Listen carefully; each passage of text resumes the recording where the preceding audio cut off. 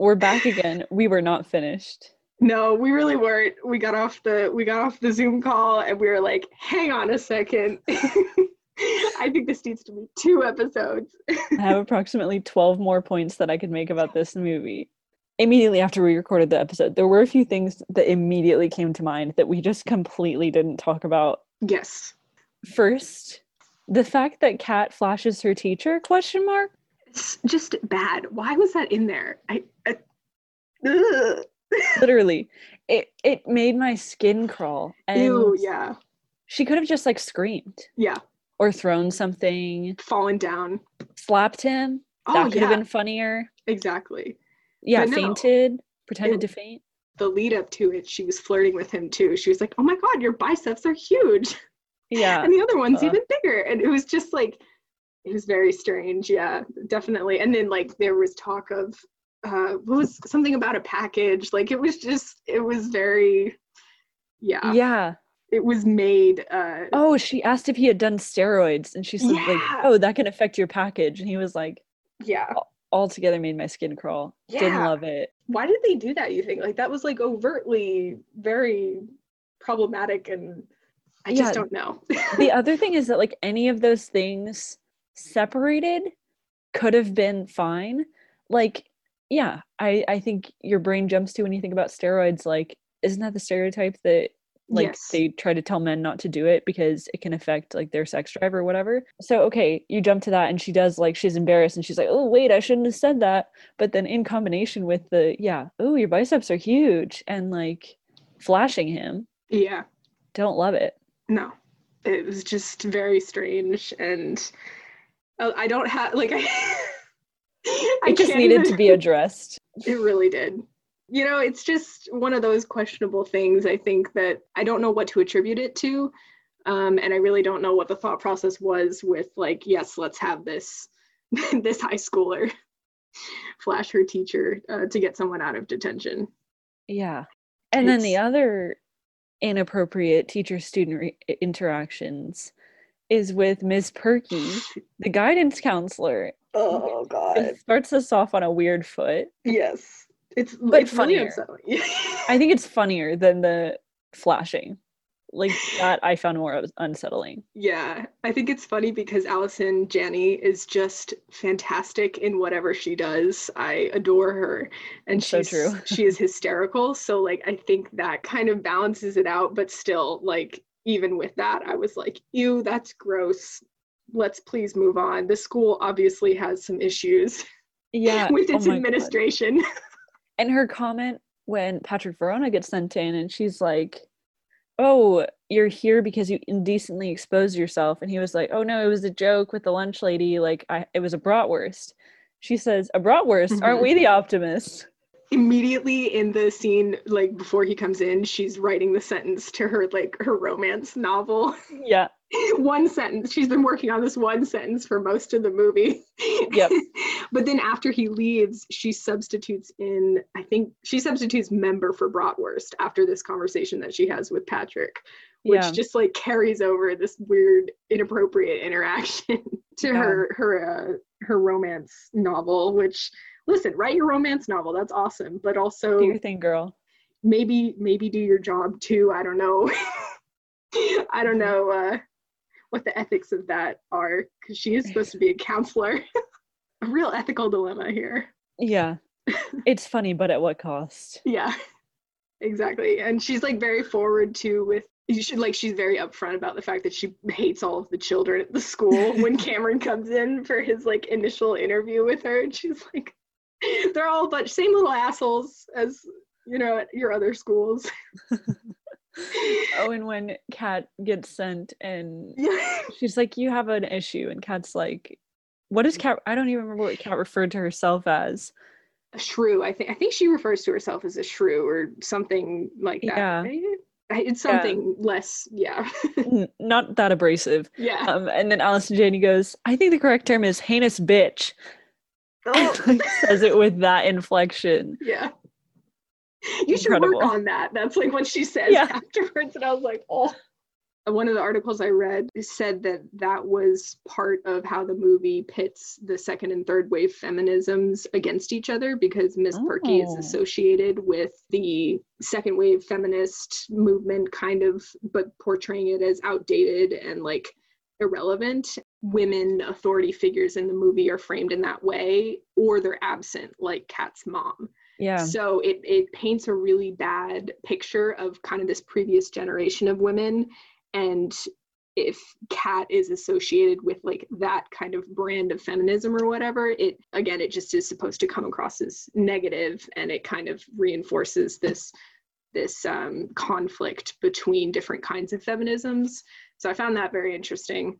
Yeah, I didn't even think about that, but that is a really interesting point. There's a shockingly small number of older women in this movie, because it's her dad, it's the male teacher slash coach who's at detention, it's her male English teacher, mm-hmm. and the only woman really is Allison Janney. Yeah. Right? Yeah, just like on the point of kind of authority figures within the movie, I guess, the fact that they make the dad, he is kind of the symbol of like patriarchal authority in the movie, and he is supposed to be very controlling because he doesn't let his daughters date, but he also uses like the specter of teen pregnancy as this deterrent. Teen pregnancy and the threat of teen pregnancy is not the proper way to educate young women on sexual health and sexual autonomy. Like, that's just not how you do it. It's like Mean Girls, don't have sex or you'll get pregnant and die. Like, that's essentially what he says. I think he is a really interesting character because he's such a comedic character. Like, I reject pretty strongly like these patriarchal males that represent authority in these movies, but he doesn't feel like that. Like, he feels like a jokester. And I guess the important thing there is that you get that he loves his daughters. Like, he's not doing it maliciously. Like, you can see it from his point of view, whatever. And though he's completely misguided, you can see that he loves them. And that's part of the comedy too, that Kat and Bianca have long since outsmarted him. Yeah, Bianca says, he makes a comment to Bianca about like, oh yeah, I delivered this baby. First of all, first strike against him, a male OBGYN. There cannot be a morally good male OBGYN. Like, why did you do that? That's the first thing I thought of when I rewatched this based on our discussion a couple weeks ago. I did, actually. I went to the gynecologist, I don't know, a month ago or something. And I was like nervous because I used to just go in the military. I went to the like women's health on base. So I was like, okay, this is my first gynecologist visit as an adult. And she was so cool. And I was like, I'm going to quit my job and become a gynecologist, because it occurred to me, you only have to interact with women. Wait, that's such a good point. Why didn't I think about this before? I should have become a gynecologist. I really messed up with my college education. I'm changing career paths. You heard it here first. Yeah. Anyway, point is, so he makes this comment to Bianca about, oh, I delivered this baby for this 16 or 17-year-old. And you know what she said to me? And Bianca says, like, I'm a crack whore who should have made my boyfriend wear a condom. Which just the classism inherent in a comment like that is just grating. Truly grating, but yeah. It really is. And he's like, oh no, she said I should have listened to my dad. And they're like, and so the crack whore comment, don't love it. Absolutely hate that. But certainly, like, she's not an idiot. She knows about condoms. And like the fact that they roll their eyes when he says like, I should have listened to my dad, whatever.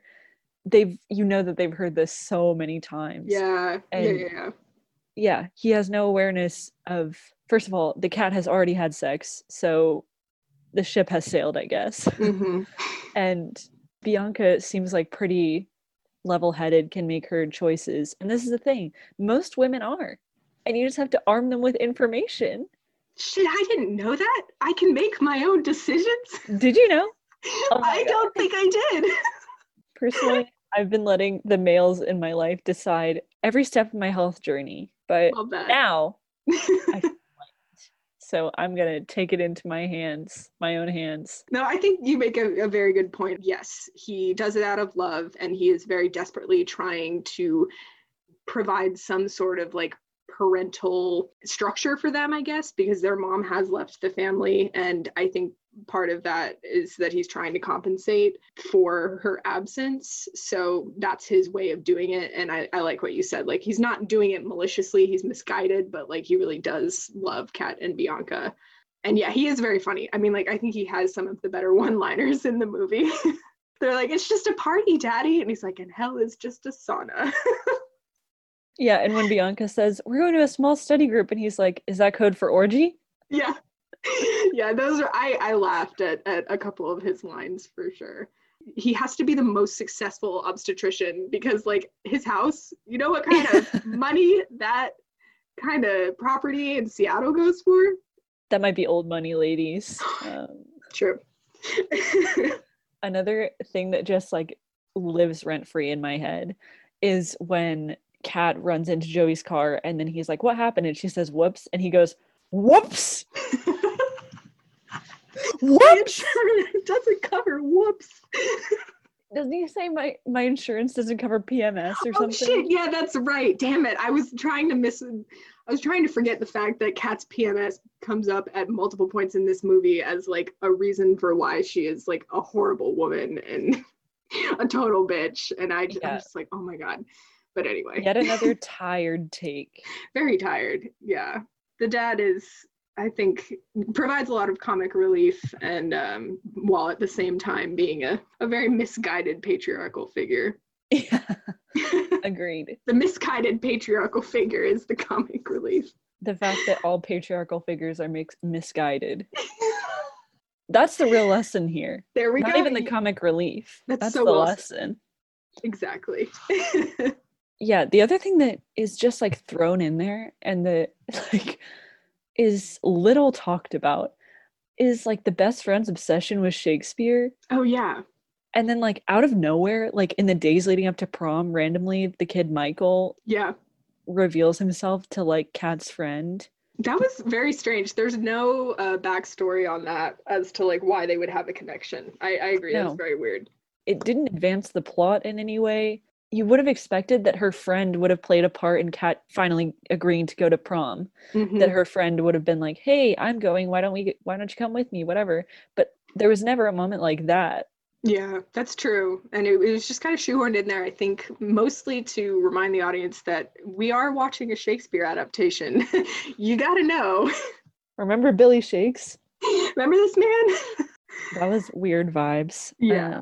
I wish they had done more with the best friend. I really wish that she and Kat had some sort of like more of a meaningful relationship perhaps, and that she could have also been part of Kat's journey towards finding a balance and exploring the kind of contradictory parts of herself. It would have been nice to have some support from her friend. Yeah, she kind of just drops off for most of the movie and then comes back at the end. Exactly. She could be erased from the movie and nothing would change. Like, she could be replaced with an inner monologue from Kat because the only purpose she serves is for Kat to say like, oh, what a fun new development when she serves absolutely no purpose. And maybe like there was an alternate cut where she did play a part in convincing Kat to go to prom or something, but that's true. She's rarely there. Yeah. And doesn't seem to, except like to show that Kat has friends, I guess. Yeah, no, it's a good point. And it is just kind of odd that she has multiple pictures of Shakespeare hanging up in her locker, which, I mean, you go, We're girl. Involved. We're involved. My other thought that is, I would call unhinged. I was watching this movie. This is only slightly related to the movie. It was just spurred by the movie. I was thinking a lot about people's teeth. And I was realizing there's a lot of smiling. You see him smiling. Especially Heath Ledger. And I was looking at Kat's teeth and I was like, oh yeah, she has this kind of teeth. And like in my brain, like I couldn't tell you what it is, but I realized my brain has developed like teeth profiles for people. Oh my God. There's like Please elaborate. Okay, my brain has like developed categories, profiles for teeth to fit into. And like Kat's teeth, she's got quite point. I'm so sorry. I was really hoping that this would be something that I'd say and you'd be like, oh my God, yes. Right, so let me just Kat's teeth, she has really wide front teeth, Yes. and then her canines are really pointy. And like other teeth profiles that you can see is people with like really short teeth who have much bigger gums. That's true. Yes. And then you've got people who like all their teeth are the same size, like very uniform, which is kind of weird in my opinion. And then you got people with like really long front teeth. Dang. Are all the teeth profiles represented in this movie, or were there some that stood out in particular? Cat's teeth definitely fall into like a pretty distinguishable teeth profile. Heath Ledger, he has like very square teeth. Let me know where all my brain has gone. That I was watching it and I was like, teeth profiles, am I right? I absolutely love this. My question is, were you watching a movie with Kirsten Dunst in it? Because she has very specific teeth profile. She has God. like yes, a she very has distinctive. big canines, doesn't she? Yeah, they're very like. See, she doesn't fall into a teeth profile because she's got such unique teeth that she doesn't fall into a profile. Well, just Kirsten Dunst teeth. That's the profile. Yeah, that's her profile. I love it. I'm gonna be looking at this now for like all the rest of the movies we watch. I think we have to do a teeth profile section. Teeth profile check. Are you sure you want to become a gynecologist? Because you could also become an orthodontist or a dentist. Probably why I think about this so often is that I'm really obsessed with my teeth, and I have nightmares that my teeth fall out. I looked it up. Apparently, it means that you really fear like losing control. Oh no. But honestly, worst nightmare. Anyway, that's all I had on my list. I love it. I'm trying to think if I have anything. Oh, the thing I had forgotten to mention last time was that the writers, the screenwriters for this movie are the same screenwriters who did Legally Blonde, Ella Enchanted, She's the Man, and House Bunny, and some other ones, but some very classic, like early 2000s, late 90s stuff. So yeah, they and they're women, right? Yes, Karen McCullough and Kirsten Smith. Dream team. Yeah, so pretty freaking awesome. It was directed by a man, Gil Younger. I don't know how to say his name. I'm very sorry, but but yeah, I was very pleased when I saw that. I was like, oh, that's so cool. I didn't know that they were part of the franchise. The She's the Man makes sense because that movie and 10 Things have very similar kind of vibes. The thing that I was thinking about and didn't mention was just kind of like Shakespeare adaptations in general and the use of Shakespeare as a cultural authority, and the way that the Western literary canon has kind of like put him up on this pedestal as equivalent with high culture and high art. And so whenever he does get adapted in this kind of way, people tend to be like, I don't know about that. That doesn't seem right. Like, but that video essay that I sent to you today was talking about that Shakespeare in the original way that it was performed was meant for everybody. Like everyone went to see plays at the Globe Theater. Like it wasn't just for the upper echelon of people. I guess a note, the 90s were a huge time for literary inspired teen movies because you had a lot of like Shakespeare stuff happening, and then I think like Clueless was Emma, so like some Jane Austen happening. So it was a big deal in the 90s. There's like also a lot of academic work published on this movie because I think critics tend to freak out when a classic piece of literature is interpreted for a young audience. They're like, oh my God, the legacy must be protected. We must understand. So I feel like this was kind of the peak of Shakespeare-inspired teen content. Yeah. Oh, and you're speaking to the resident Shakespeare expert because as you remember, in 9th grade, I was Shakespeare. Oh my God. I forgot about that. Yeah, I impersonated the ghost of William Shakespeare, like sat right with me and told his life story to the 9th grade English history class. That was the weirdest project ever. At the beginning of the year, we all had to pick a person and we had to give a like 10 or 15 minute speech from their perspective. Like it was so weird. I was panicked. That was like the most amount of dread as a high schooler that I felt. I was so nervous. Yeah. It seemed like so much more of a big deal I than know. I reflect on it now. Honestly, to present a person's whole life Yeah. is a little bit intimidating. Yeah. I was Queen Elizabeth I. Oh shit, you weren't Sir Francis Bacon. I'm so sorry. I can't believe I It's didn't so remember. I'm disrespectful. so sorry.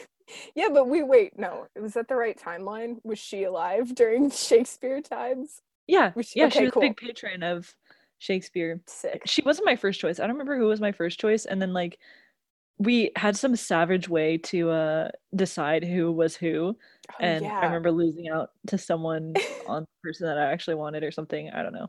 You did an Uh, excellent presentation. I remember you being up there. You did a really good job. Thank you. I don't remember it personally, but Oh my god. Wow, the memories are flooding back. they're flooding back. Fond memories. Yeah. You are the resident expert, and you have a degree in English. So Fun fact though, I read one Shakespeare play in the 4 years of English classes that I took because I'm not like, I don't know, Shakespeare was not a formative part of my literary development. I like him fine. I think his stuff is interesting, but like it wasn't super impactful for me. I think I've read like 4 Shakespeare plays, and Yeah. that's that, and Same. not Taming of the Shrew. Yeah, so I my English degree can be revoked. I'm take my license away. Go home, idiot. Yeah. A couple of the articles I read also said a lot of interesting things about the connection between Shakespeare and the construction of girlhood, particularly like American girlhood. He has been really influential, I think, in how media represents young women, and whether or not it's good is kind of like up for debate, because a lot of the time his cultural authority gets hijacked into reinforcing like conservative messages about girlhood.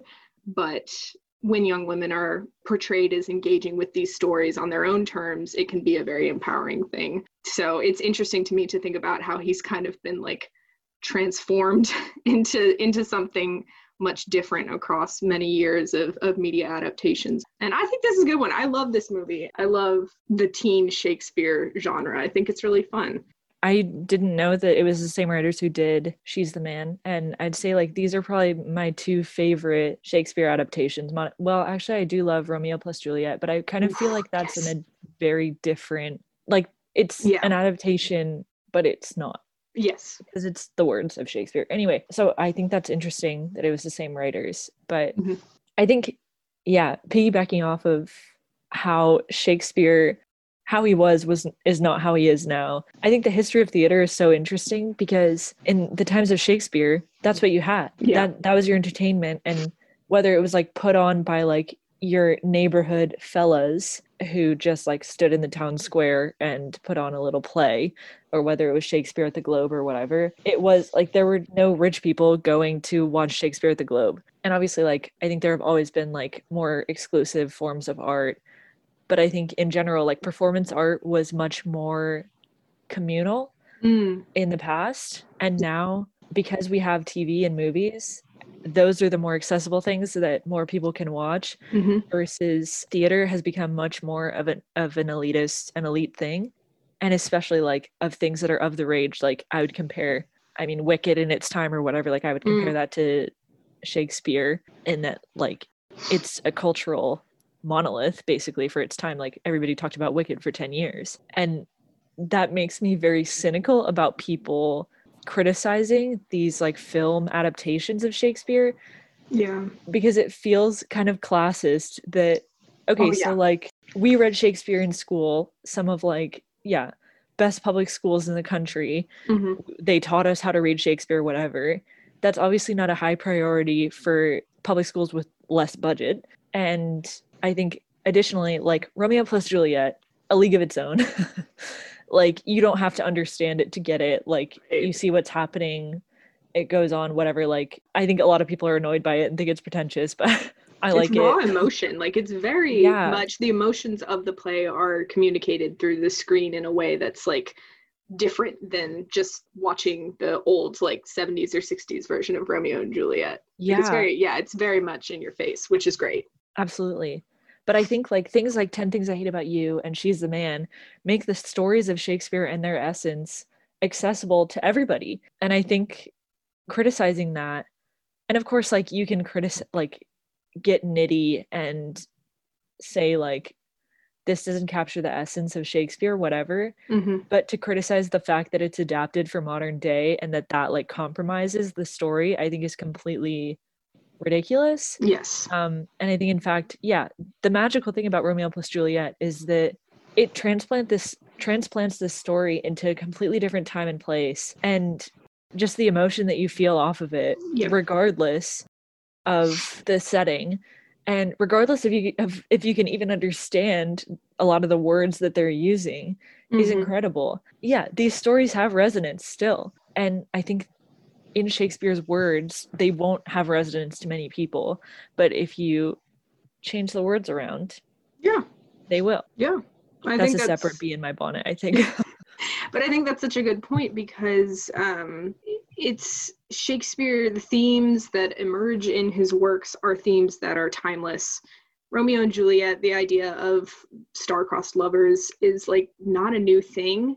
And it's a theme that's has continued to be evoked across multiple forms of media, whether or not they're doing a quote Shakespeare adaptation. And I think, you know, the fact that his works can be readapted shows that a lot of the themes that his plays deal with are very universal in a sense, and that they can translate because they're broad enough that they'll resonate. And the thing about adaptation is that it's an adaptation. It's not the original work. You have to think about how the themes of the work are going to interact with the time that you're producing it in, if that makes sense. Like, it's not going to be the same, but that's okay. It doesn't have to be a one-to-one. It's almost in bad faith, I think, the criticisms that some adaptations get, because, like, you know, yeah, it's Shakespeare, but like it's also its own story because it's being produced in a specific time and it has a specific aesthetic, and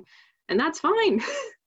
I don't know, all these, yeah, I agree. I think the criticisms that some of these movies draw are very much like can be based in kind of a classism and the assumption that Shakespeare is this like elite high art figure, when really in reality he wasn't. He was just a guy. His plays were for everybody. Yeah, I was defining the idea of a good adaptation as like portraying the right emotion that goes along with the words, Mm-hmm. which I think even is a narrow definition of it. I think like that's what I like in a good adaptation, which is why I love like all the Baz Luhrmann, like The Great Gatsby and Romeo plus Juliet, and I love Moulin Rouge, even though that's not an adaptation. But yeah, a lot of people hated The Great Gatsby as well, and I was like, if you have a book like that that's so fantastical and like lives with all of these different, like you're kind of darting between reality and the imagined, I think you have to have that. But beyond that, I think that even to like say that something is a bad adaptation is probably a bit of gatekeeping, because that should really just be like what it means to the particular filmmaker. Yeah. I think there is a lot of like, for 10 Things I Hate About You, for example, if people watch it and are like, oh, I don't think that this is a good adaptation of The Taming of the Shrew. Well, I don't think it really has to be. You should just be able to enjoy it for what it is. Yeah. And if you happen to think that it interprets Taming of the Shrew well, you can say, hey, here's a good resource to compare to Taming of the Shrew. Or, oh, hey, I heard you liked Taming of the Shrew. You want to watch this movie? Exactly. All stories are to some extent intertextual, and I don't think that it is fair to ever be like, this work is a truly purely original work and it stands on its own, and when you adapt it you have to, you know, pay it the utmost respect. And a lot of Shakespeare's works were based on stories that had like come before it. He didn't invent these themes. And why can't we talk more about the fact that like intertextuality is a part of creating media, because you're always going to be influenced by something, you're always going to be evoking something. I think if people could just like kind of get past this thing that they get stuck on about adaptations and how good they are, then I think you could have a much more meaningful conversation about the piece of media as it is. And I think, there are fair comparisons. You can make comparisons between the adaptation and the original work. I mean, it's not like I'm saying you can't do that, but like you have to, I think, frame the criticism in a better way that doesn't gatekeep what an adaptation can or cannot be.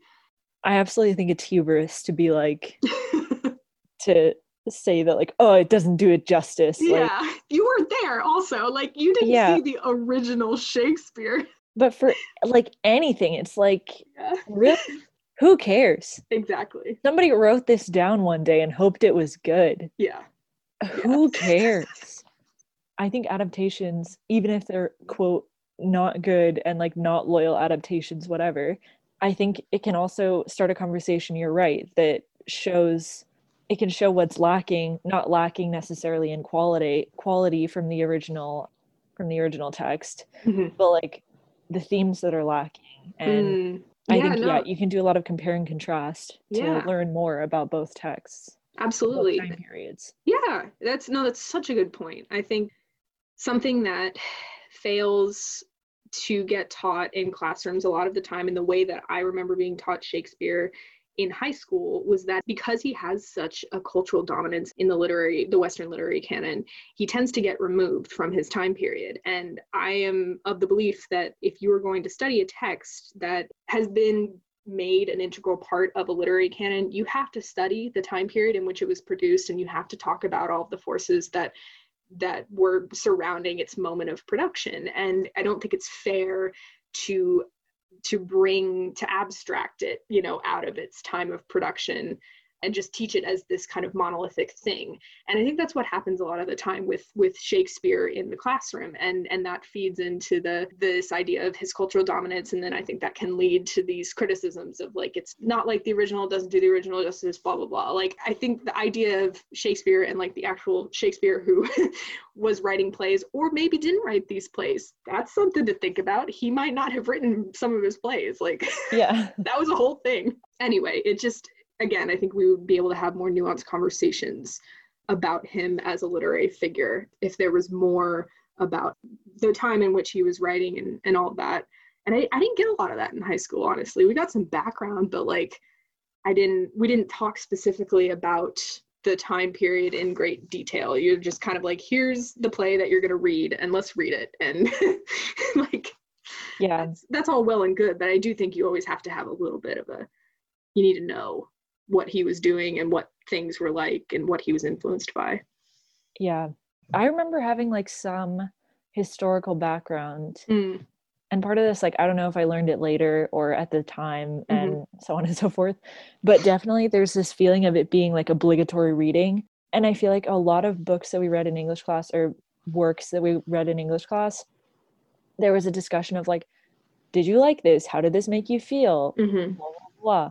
And there was never any discussion like that with Shakespeare. And part of that, I think, is that they assumed that we would hate it because kind of a chore to read as like a 12-year-old. But it's just, you should accept it that this is like one of many masterpieces of the English language. Yeah. And yeah, I do definitely think, like, I couldn't name, I'm sure that it was like, there was a lot of theater going on at that time. Again, because that's what you had to do for entertainment. But I couldn't name a single other playwright besides Shakespeare, which I think would be the context that would be interesting. That like, who were his peers? Yeah. What were they doing?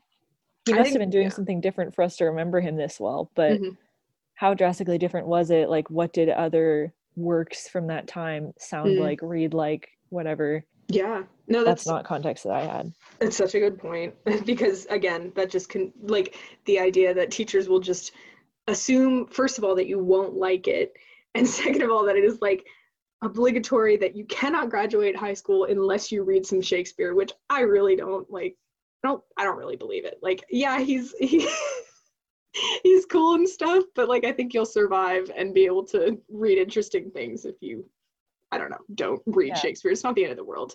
And I think the most interesting thing is that there is nothing else we read in any kind of Old English. We never did. I did Chaucer in college, but I don't think I remember doing any kind of, I might have done some Chaucer sophomore year of high school, but it was very limited. Yeah, that's the oldest thing I ever did. I think I can't remember when I did. No, I think I did Beowulf sophomore year of high school too, because I took like it was a specifically English literature class, so he kind of had to do like a history of English, like British kind of literature, but but that was the only reason. It's interesting too to think about how Shakespeare is presented as something that is already going to be difficult and that students are going to kind of dread, that he's framed as that, because in movie representations and TV representations of Shakespeare, I read this in another article, it's depicted as this obstacle to a lot of girls in plots. So the main like antagonist in like television episodes that reference Shakespeare are these, oh God, I have this thing for my Shakespeare class and it's really hard and I don't know if I'm going to pass, or my Shakespeare teacher is trying to sabotage me. So he is presented as this obstacle to young women in media. And this particular reading also said that male characters or male antagonists are often empowered by Shakespeare. And so it was really interesting the way that he's been portrayed in media sometimes as this antagonist to young girls.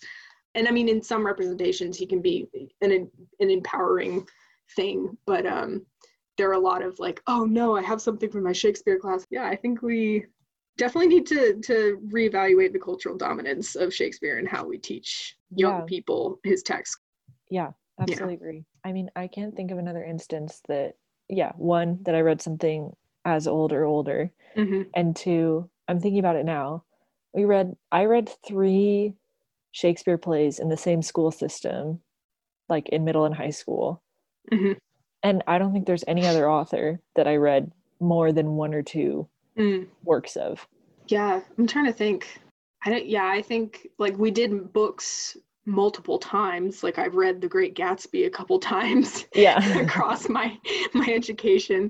I think you get like single works kind of, there's a pretty standard canon in the American school system in high school.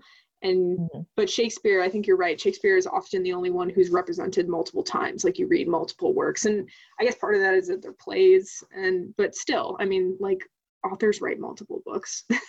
Yeah, the only time that I read multiple books by an author was like my senior year of high school research paper, and then my dissertation for college. It's like I didn't choose Shakespeare, but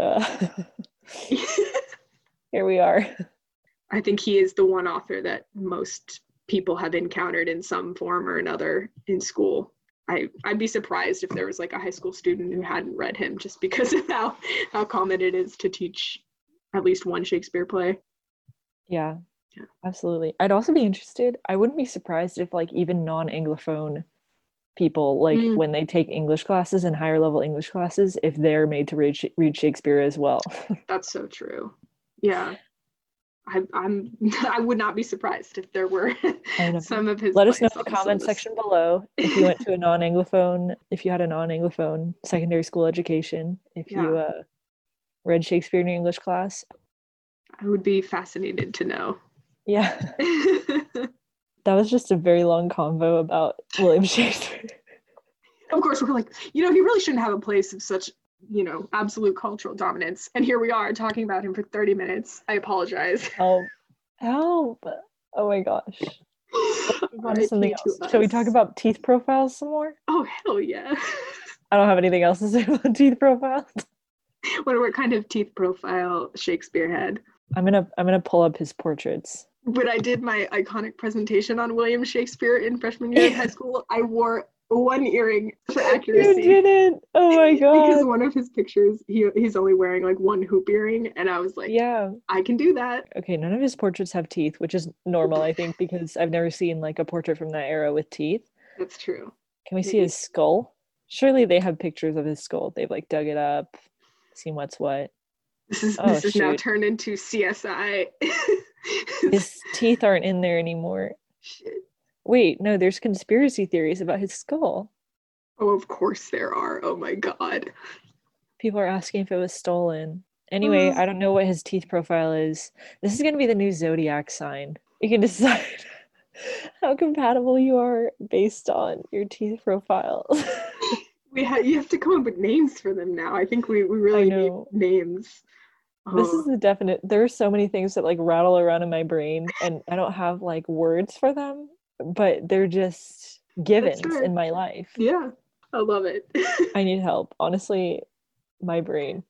Anyway, did we did we have anything else to talk I about on this movie? I don't. I think I got the things. What about you? You feel that we spoke about it to its full potential? Personally, I would love to emphasize how much of a simp I am for Heath Ledger. I would like to reiterate, Yeah. Yep. even though his hair is so horrible. But it almost just doesn't matter because he's so charismatic in this movie. Yeah, it is so sad. Yeah. A big time loss. He's just such a talented actor. The range, again, I will reiterate, because I actually have seen The Dark Knight and I was like, holy shit. Yeah. He's really good. So I think I need to watch more Heath Ledger movies. I think that is the moral of the story. Yeah. Facts only. I'm gonna do some research and watch some more because he's just a joy to watch on screen. He really is. That's exactly it. He brings joy to every screen he graces. Yeah. And I read this really sweet. I think it was because it was the 20-year anniversary of the movie recently, and the cast did an interview with the New York Times. And every time he came up, it was just like they had nothing but wonderful things to say about him, and it was just really sweet. And they all had really wonderful memories of him from the production of this movie in particular. And it was really nice to read.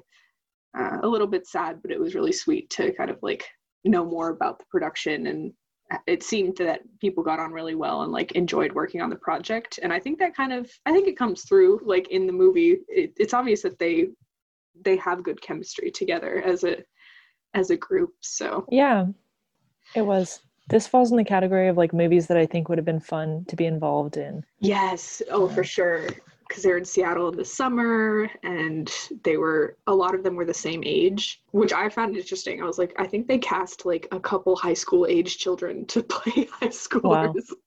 Wow. Except for Gabrielle Union, who was not high school aged. I think she was one of the older actors in the group, but she still couldn't tell. Yeah. She fit in. She looked good. She was funny. Oh my gosh. This is unrelated, but I was reflecting. I had said that I don't like Julia Stiles. I do not vibe with her. And when I originally said that, I could not think of other movies that I had seen with her in them. So I went back. I reflected. I did some soul searching. Nice. I dug deeper. I Googled her name. And I found that the other movie that I've seen with her is The Prince and Me. Have you seen that movie? I've heard of it. I think I watched part of it maybe, but I know which one you're talking about. We'll have to do another episode about that. Oh, I'm down. That is like one of my least faves. Okay, fun. I think it is largely because of her. I find her very annoying in it. Yeah. And part of it is like just the premise. I haven't watched it for like 5 years or so. Who plays the prince in that movie? Is it someone I know? It's like, no one that I know. Okay. But I can check. Is Eddie the prince? I think so. I think they like give him a new name, like a. Yeah. Okay. I do not know who this man is. Never mind. Me neither. Yeah. Okay. I thought I knew who he was. I was mistaken. 28 Days Later he was in. I haven't seen that. Why does that sound familiar? That's like a pretty well-known one. Does that have Cillian Murphy in it? Let's see. This has just turned us into us of like, who's in that movie? Oh yeah, it does have Cillian Murphy. Cillian Murphy as Jim. This is kind of tangentially related because Heath Ledger was in a Batman movie, and so was Cillian Murphy. And Cillian Murphy, I simp for him. It's not healthy. I rewatched all of Peaky Blinders recently, and oh boy. Anyway, I was watching A Knight's Tale with my friend, and so good. It's so ludicrous. Funny. It's exactly inconceivable. The music is just like what, but like also yes. Yeah, I love it. It's amazing. Agree on all fronts. Oh my god, it's so good. Should we watch that one? Honestly, down. Yeah, so I watched A Knight's Tale, and my friend and I were talking about how Heath Ledger, full stop, and she was saying that she watched A Knight's Tale when she was in like middle school because her friend was a big time simp for Paul Bettany, who plays Chaucer in. Oh, get out of here! Yeah. Oh my God, that's amazing. In A Knight's Tale. And then he's also Jarvis in the Marvel Cinematic Universe. No. Yeah. What? Which he is not even on my radar. Like I knew who he was vaguely, but I was like, what? I wouldn't have even like looked into that connection. That's one of those things No. that someone has to tell you. Exactly. But yeah, her friend was a simp for him in middle school. And I was like, what a niche simping. Go off, I guess. I love it. I wonder how many middle school girls love Paul Bettany. I mean, especially then. Maybe more now that he's Jarvis, but Yeah. anyway, I would I don't think I can attack because I did once throw a birthday party for Jim Henson, even though he was already dead, which is weird. But that wasn't like simping behavior. Incredible. That was just like prime weirdo behavior. We got to embrace those parts of ourselves. They're just, give me a couple minutes and I will come up with way too many that are just so uncomfortable. It's, oh God, no, they're coming back. Oh, I was such a weird middle schooler. Surprising that anyone wanted to be friends with me. And here we are, the two of us throwing birthday party for Jim Henson and weirdo, undisclosed weirdo. My penchant for Christian rock music in middle school was inspirational Christian rock music. Oh my God, I do not recall. I blocked it out. I was like, I like this girl mostly. I don't think I made that very public, I will say. But I was phasing out. Like in 6th and 7th grade, I started to phase out. I got some Shakira on the iPod.